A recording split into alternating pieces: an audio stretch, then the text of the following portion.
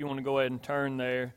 In that fourth verse, they said, "Now this gospel truth of old shall not kneel, shall not fade." I love that song. I love that truth. I get excited whenever I hear it, and I pray that you do as well. That's a new one that Brother Shane had wanted to introduce to us, and so we'll be singing that soon as a congregation as well. This morning, as we look in Acts chapter 5, you may realize, so we've come to the conclusion in our summer series where we're looking in the book of 1 Corinthians, and we are now moving back to the book of Acts where we'd been during the spring, and we'll be here until November, whenever we start our Thanksgiving and Psalms as we do every November. But as we look back, I want to kind of give you a little bit of a recap. I know it's been several months since we've been in Acts, kind of help give you the setting, where are we, what's going on.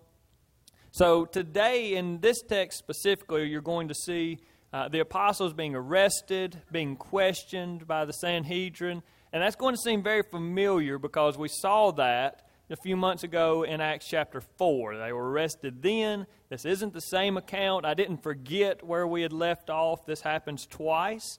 And you'll see that the points are different in these two texts.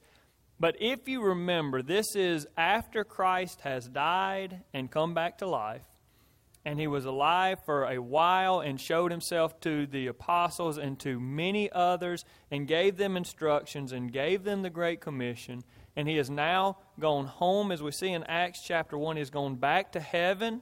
And in our terms for today, he says that he is going to be working remotely through the church, through the power of the Spirit. And so that is what Christ is doing. Christ is continuing to work, but he's doing it from heaven through the Holy Spirit that he had promised to send. So he sent that. These apostles have the Holy Spirit, and they're doing amazing things. We see it in the text just before this where we left off last time that they were healing people, and people were coming from surrounding towns to be healed by the apostles, and they're preaching the gospel. And it says that more people than ever are coming to be saved. And then we'll have our text for today. That's right where we're going to pick up in Acts chapter 5, verse 17. I want to go ahead and give you the main point, though.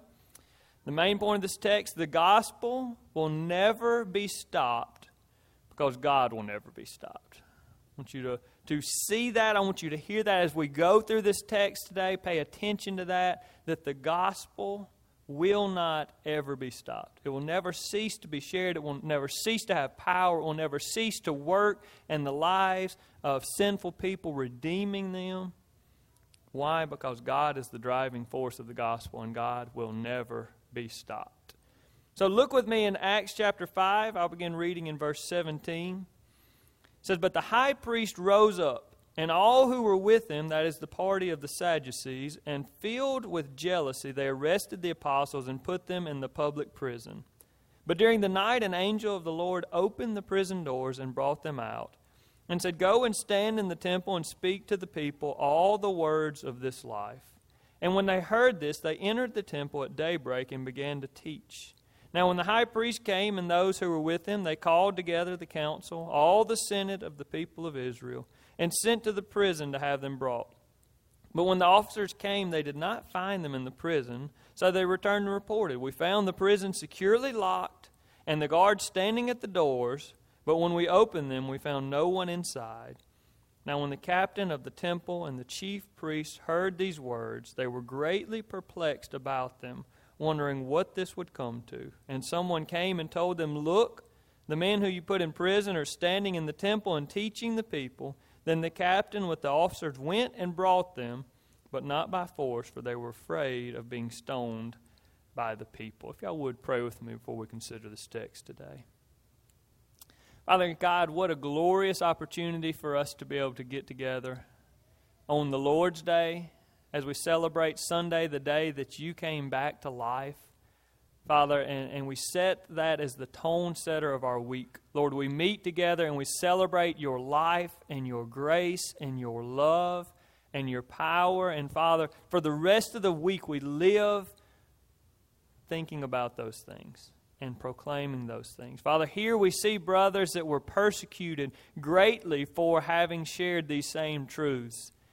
Lord, I pray that this morning as we consider this text that you would use it to strengthen us and to encourage us and to build our faith, that we would be more like these brothers because we have the same Holy Spirit that they did, and we're sharing the same gospel message that they were. Thank you for the opportunity to do that, Lord. In Jesus' name we pray. Amen. All right, so we see here, and I just kind of want to stop for just a moment before we really try and run through this. And I want to stop for just a moment and appreciate what we are reading and seeing taking place here. Because it's very easy for us to just kind of move past the miracle that took place here so that we can get into the point of what's going on. But we see these leaders that are jealous because of the apostles and their teaching and the people coming. And so they arrest them and they put them in prison, which seems like a very logical decision, right? If these people are preaching a certain message, the gospel, if they're preaching something and people are responding to that and it's changing them, then what can we do to keep people from, how can we keep this from spreading? Well, how do we keep things from spreading? You all know. We put people in quarantine, right? And so I said, look, here's what we can do. Take the ones that have the gospel and lock them up. If nobody can hear the gospel, then nobody's going to respond to the gospel, and we'll be able to deal with this. So they take them, and they take the apostles, and they lock them in the prison. And it seems like, well, that'll do it. But oh no, the Lord sends an angel in the night who comes and without having to unlock the doors is able to open the doors, who without even disturbing the guards that are standing there is able to take all of these apostles and to take them out of the prison and then take them back to the courtyard. And I just want you to stop for a moment and recognize that that's not something that just happens, right? Some people are removed from prison and the guards are there and the guards are awake, but they don't see it happen. And they go back and they check the doors, and the doors are found securely locked. How does this happen? This happens because God can do absolutely anything that He wants to do. So, through a miraculous work, God frees these brothers, frees them from this prison, and then the angel takes them, and I love what the angel tells them to do. It says that they're freed, and then the angel tells them, go and speak all the words of this life. Go and speak all the words of this life. And in my text, in verse 20, in the ESV, it capitalizes the word life there. Now, that's not a word that we normally capitalize. Why is that? Because it's referring to a specific thing. In some of your translations say this. It says, this new life. Go and speak all the words of this new life. The new life that we celebrated with Slade earlier. The new life that he has in Christ. The new life that these apostles had. They had been born again. They were living a new life in Jesus Christ. It's this salvation. Go and tell people all the things about your salvation. These brothers that were just put in prison for telling people about Jesus are now told, after they're set free from that prison, go and preach about this life even more. And you know what they did? They went and preached about this new life. Point one, the gospel cannot be stopped by physical oppression. It does not matter whether it's prison bars or chains. We see that as we'll go through the book of Acts. You'll see over and over, it doesn't matter if it's storms, it doesn't matter if it's illness. None of these things are strong enough to stop the gospel. All of these things have come upon God's people through the years, and none of them have been able to stop the gospel from being spread, from being told, from acting and working in the lives of sinful people.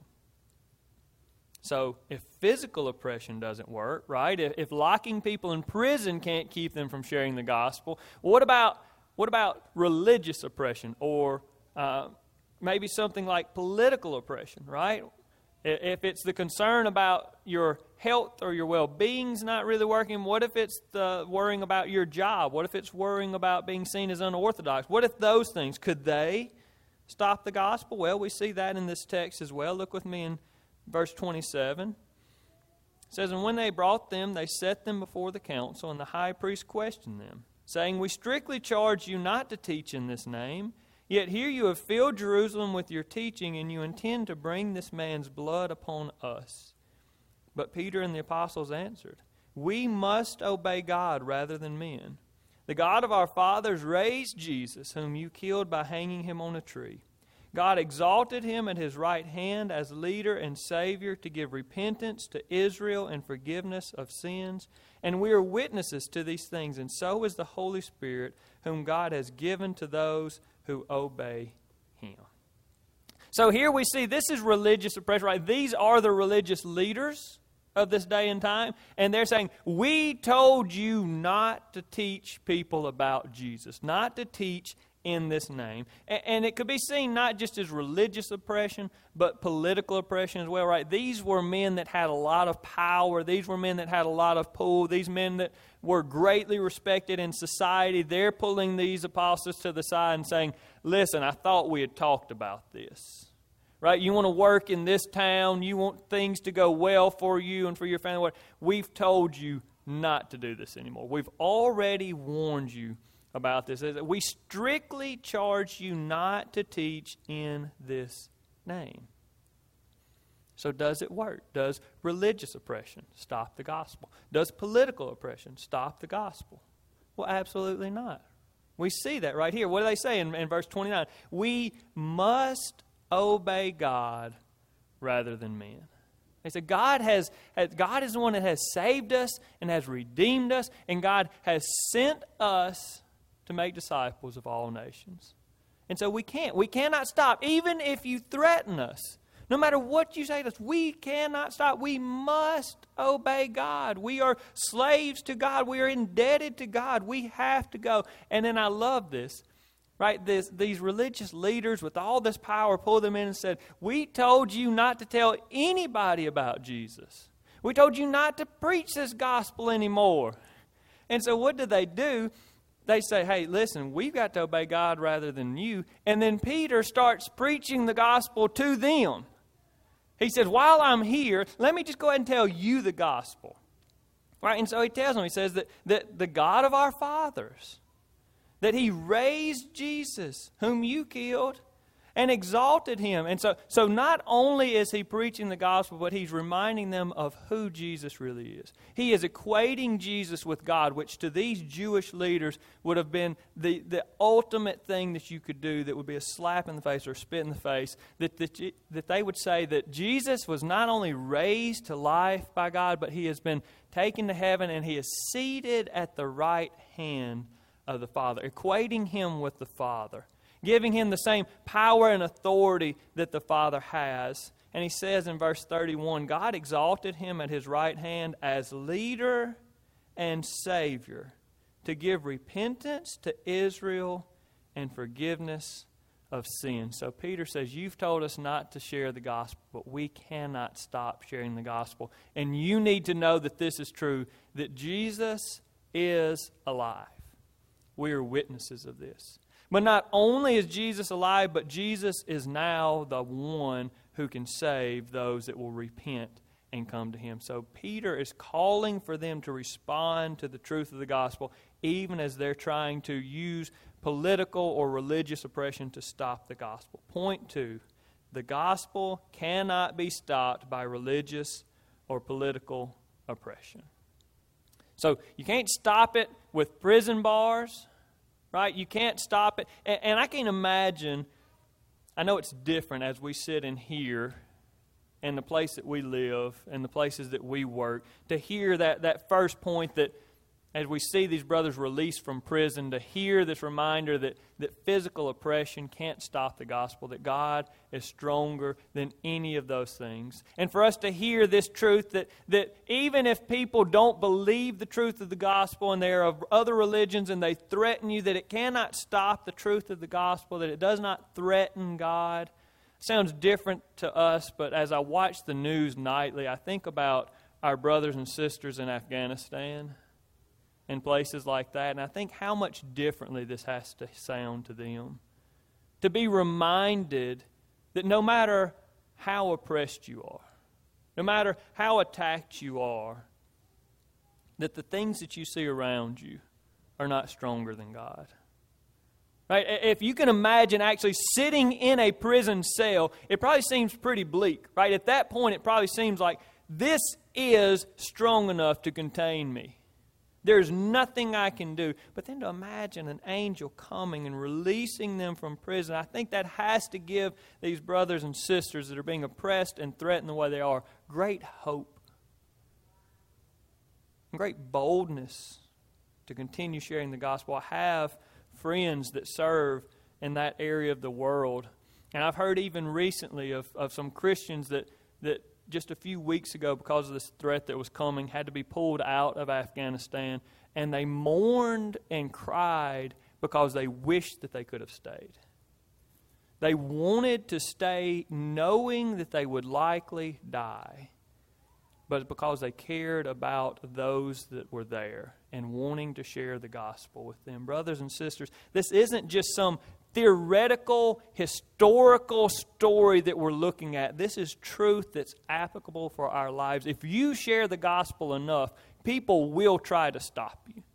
Whether it's being mean and not being your friend anymore, whether it's saying ugly things about you on Facebook, whether it's threatening your job, whatever it is, if you share the gospel enough, there will be people that will oppose you for sharing the gospel. Brothers and sisters, it should not stop us. Nothing should ever stop us from sharing this glorious truth that Christ is leader and Savior, and that He offers repentance to all that will come to Him. He offers forgiveness to all that will repent and come to Him.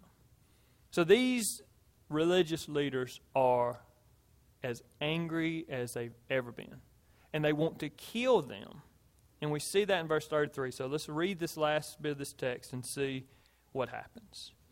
When they heard this, verse 33, when they heard this, they were enraged and wanted to kill them. But a Pharisee in the council named Gamaliel, a teacher of the law, held in honor by all the people, stood up and gave orders to put the men outside for a little while. And he said to the men of Israel, take care what you're about to do with these men, for before these days Theudas rose up, claiming to be somebody, and a number of men, about 400, joined him. He was killed, and all who followed him were dispersed and came to nothing. After him, Judas the Galilean rose up in the days of the census and drew away some of the people after him. He too perished, and all who followed him were scattered.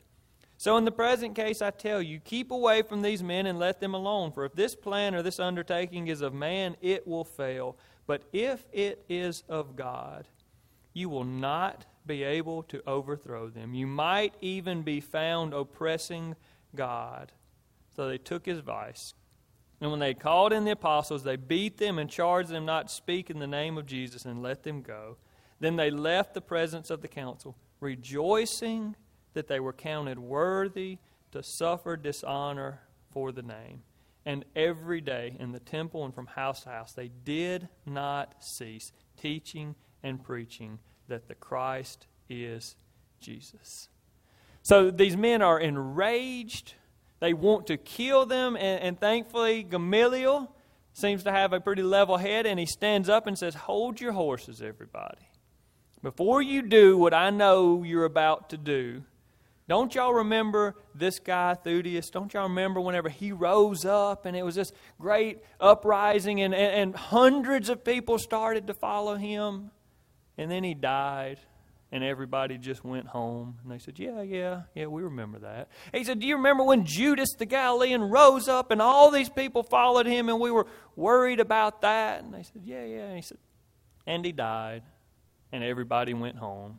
And they said, yeah. He said, so just step back for just a moment, because these men are following Jesus, who has already died. So if this is an earthly thing, if this is by the will of humans, by the will of men, then this thing will die on its own. You don't have to try and kill it, right? It'll die a slow death on its own. But if this work is actually of God, stop for just a moment and think, what if these men are actually telling the truth? What if Jesus really is God? What if this is something that God has really sent these men to go? He says in verse 39, if it is of God, you will not be able to overthrow them. And in that, we see the main point of this text again. Point 3. Nothing can stop the gospel of Jesus Christ. This is good news, right? The gospel is literally what it means. Good news. Not just good news, the best news ever. But is that why the gospel won't stop? Because it's good news and because it's true? No. There are lots of things that are true and good news that none of us ever hear about. Right? The media presses all kinds of stories that would be good news that they just don't think is useful for us to hear. There are things that have happened all throughout history that you and I have never heard of. Good things. So it's not just because it's good news that it continues on. And it's not just because it's true that it continues on. Is it because it's fascinating? Right? A man came back to life after he was dead and he's God and he goes back to heaven. That's not the only reason. There have been amazing things that have happened throughout history that nobody in this room has ever heard of. So why? What is the reason that no one will ever stop the gospel? Well, it goes back to what Gamaliel says here and what we said in the very beginning. He said, if it is of God. It's not because the apostles are more bold than any person that's ever lived. It's not just because this is good news or just because this is true. It's because God is the driving force of the gospel. God is the one that continues to sustain this truth. God is the one that makes sure that this carries over from generation to generation. That we hear the news of the gospel. That Jesus Christ, who is God, left heaven and came to earth and lived a perfect life and died a perfect death and came back to life and is alive today. God is the reason that continues on. It's not because of you and me. He lets us take part in sharing the gospel. It's not because of other people that this takes place. It's because of God. God is the one that continues to make sure this happens. And since this is of God, Gamaliel had such a good point that he may not have even realized. No one will ever be able to stop it. This truth will continue until the end of the age when Christ returns and everybody knows that it's true. And this morning, I love that these brothers, these apostles, show us such an example of what it looks like to live with the power of God, sharing the gospel. That not only were they willing to do it, even when they were oppressed, but even after being beaten and warned again, it says in verse 41, they left the presence of the council rejoicing that they were counted worthy to suffer dishonor for the name. We don't have time this morning to go into all of the implications of that truth. Brothers and sisters, I do ask you, and I want you to ask yourself this morning, when you suffer because of the name of Christ, whenever you suffer because you're living as a Christian, whenever you're made fun of or left out because you're telling people about Jesus or living the way that Scripture calls you to, do you feel joy? Do you rejoice because of that? Or do we feel like we're being left out or hurt? Do we feel like God doesn't love us? I pray that we recognize that all those that follow Christ will have trials. It's a promise of Scripture. Christ Himself was crucified. And so when we're following in His footsteps and people do not like us or people are mean or ugly to us, it's not because they're rejecting us. It's because they're rejecting the God that we follow and the truth that we're telling.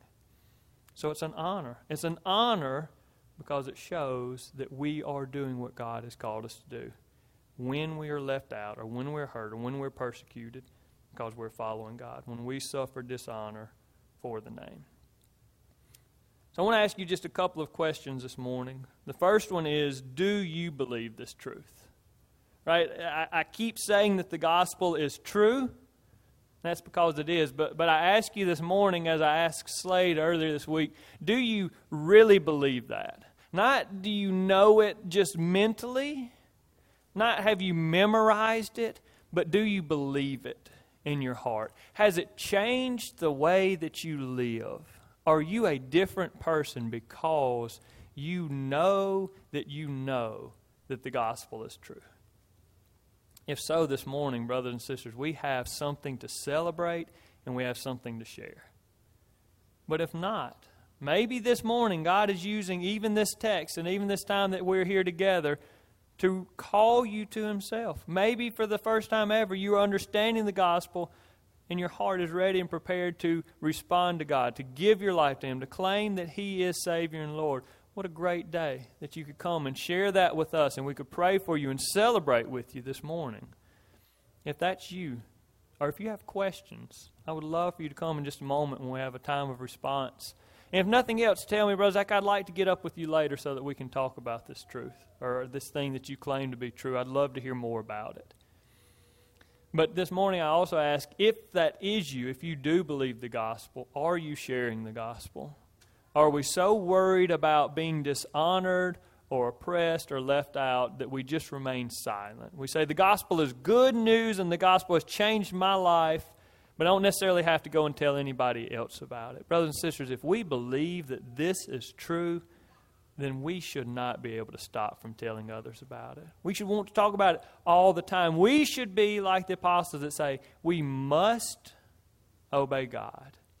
We cannot keep from telling people the gospel. Pray this morning, if you're here and you're a Christian and you have not been sharing the gospel with others, that you would repent of that during this time, that you would pray and ask God to help give you boldness and strength to share that gospel. But I also know that there's probably a group of people here this morning that are facing things, and I have not dealt with those things before. You're walking in a pair of shoes that I've never walked in. And maybe this morning the Lord's just reminding you through this text that He is still God, and that He doesn't have a rival. He doesn't have anyone that's equal to Him. He doesn't have anyone that can stop Him. And no matter what you're facing, whether it's physical or whether it's some other type of oppression, whether it's some type of dishonor, whether it's some type of sickness or illness in yourself or your family, or some type of hurt, God is bigger than it. And maybe this morning He's just reminding you of that truth. And I pray that this morning that you would just respond by praying to Him and asking Him for help with whatever you've been trying to deal with on your own, by showing faith and trusting Him that He is who He says He is. I'm going to invite you to stand this morning, and Brother Shane's going to come, and we're going to have a time of response. And you can pray where you are. You can come down here, and I'll pray with you. You can sing out of response of joy, but you do what you feel led to as Brother Shane leads us in a hymn of invitation.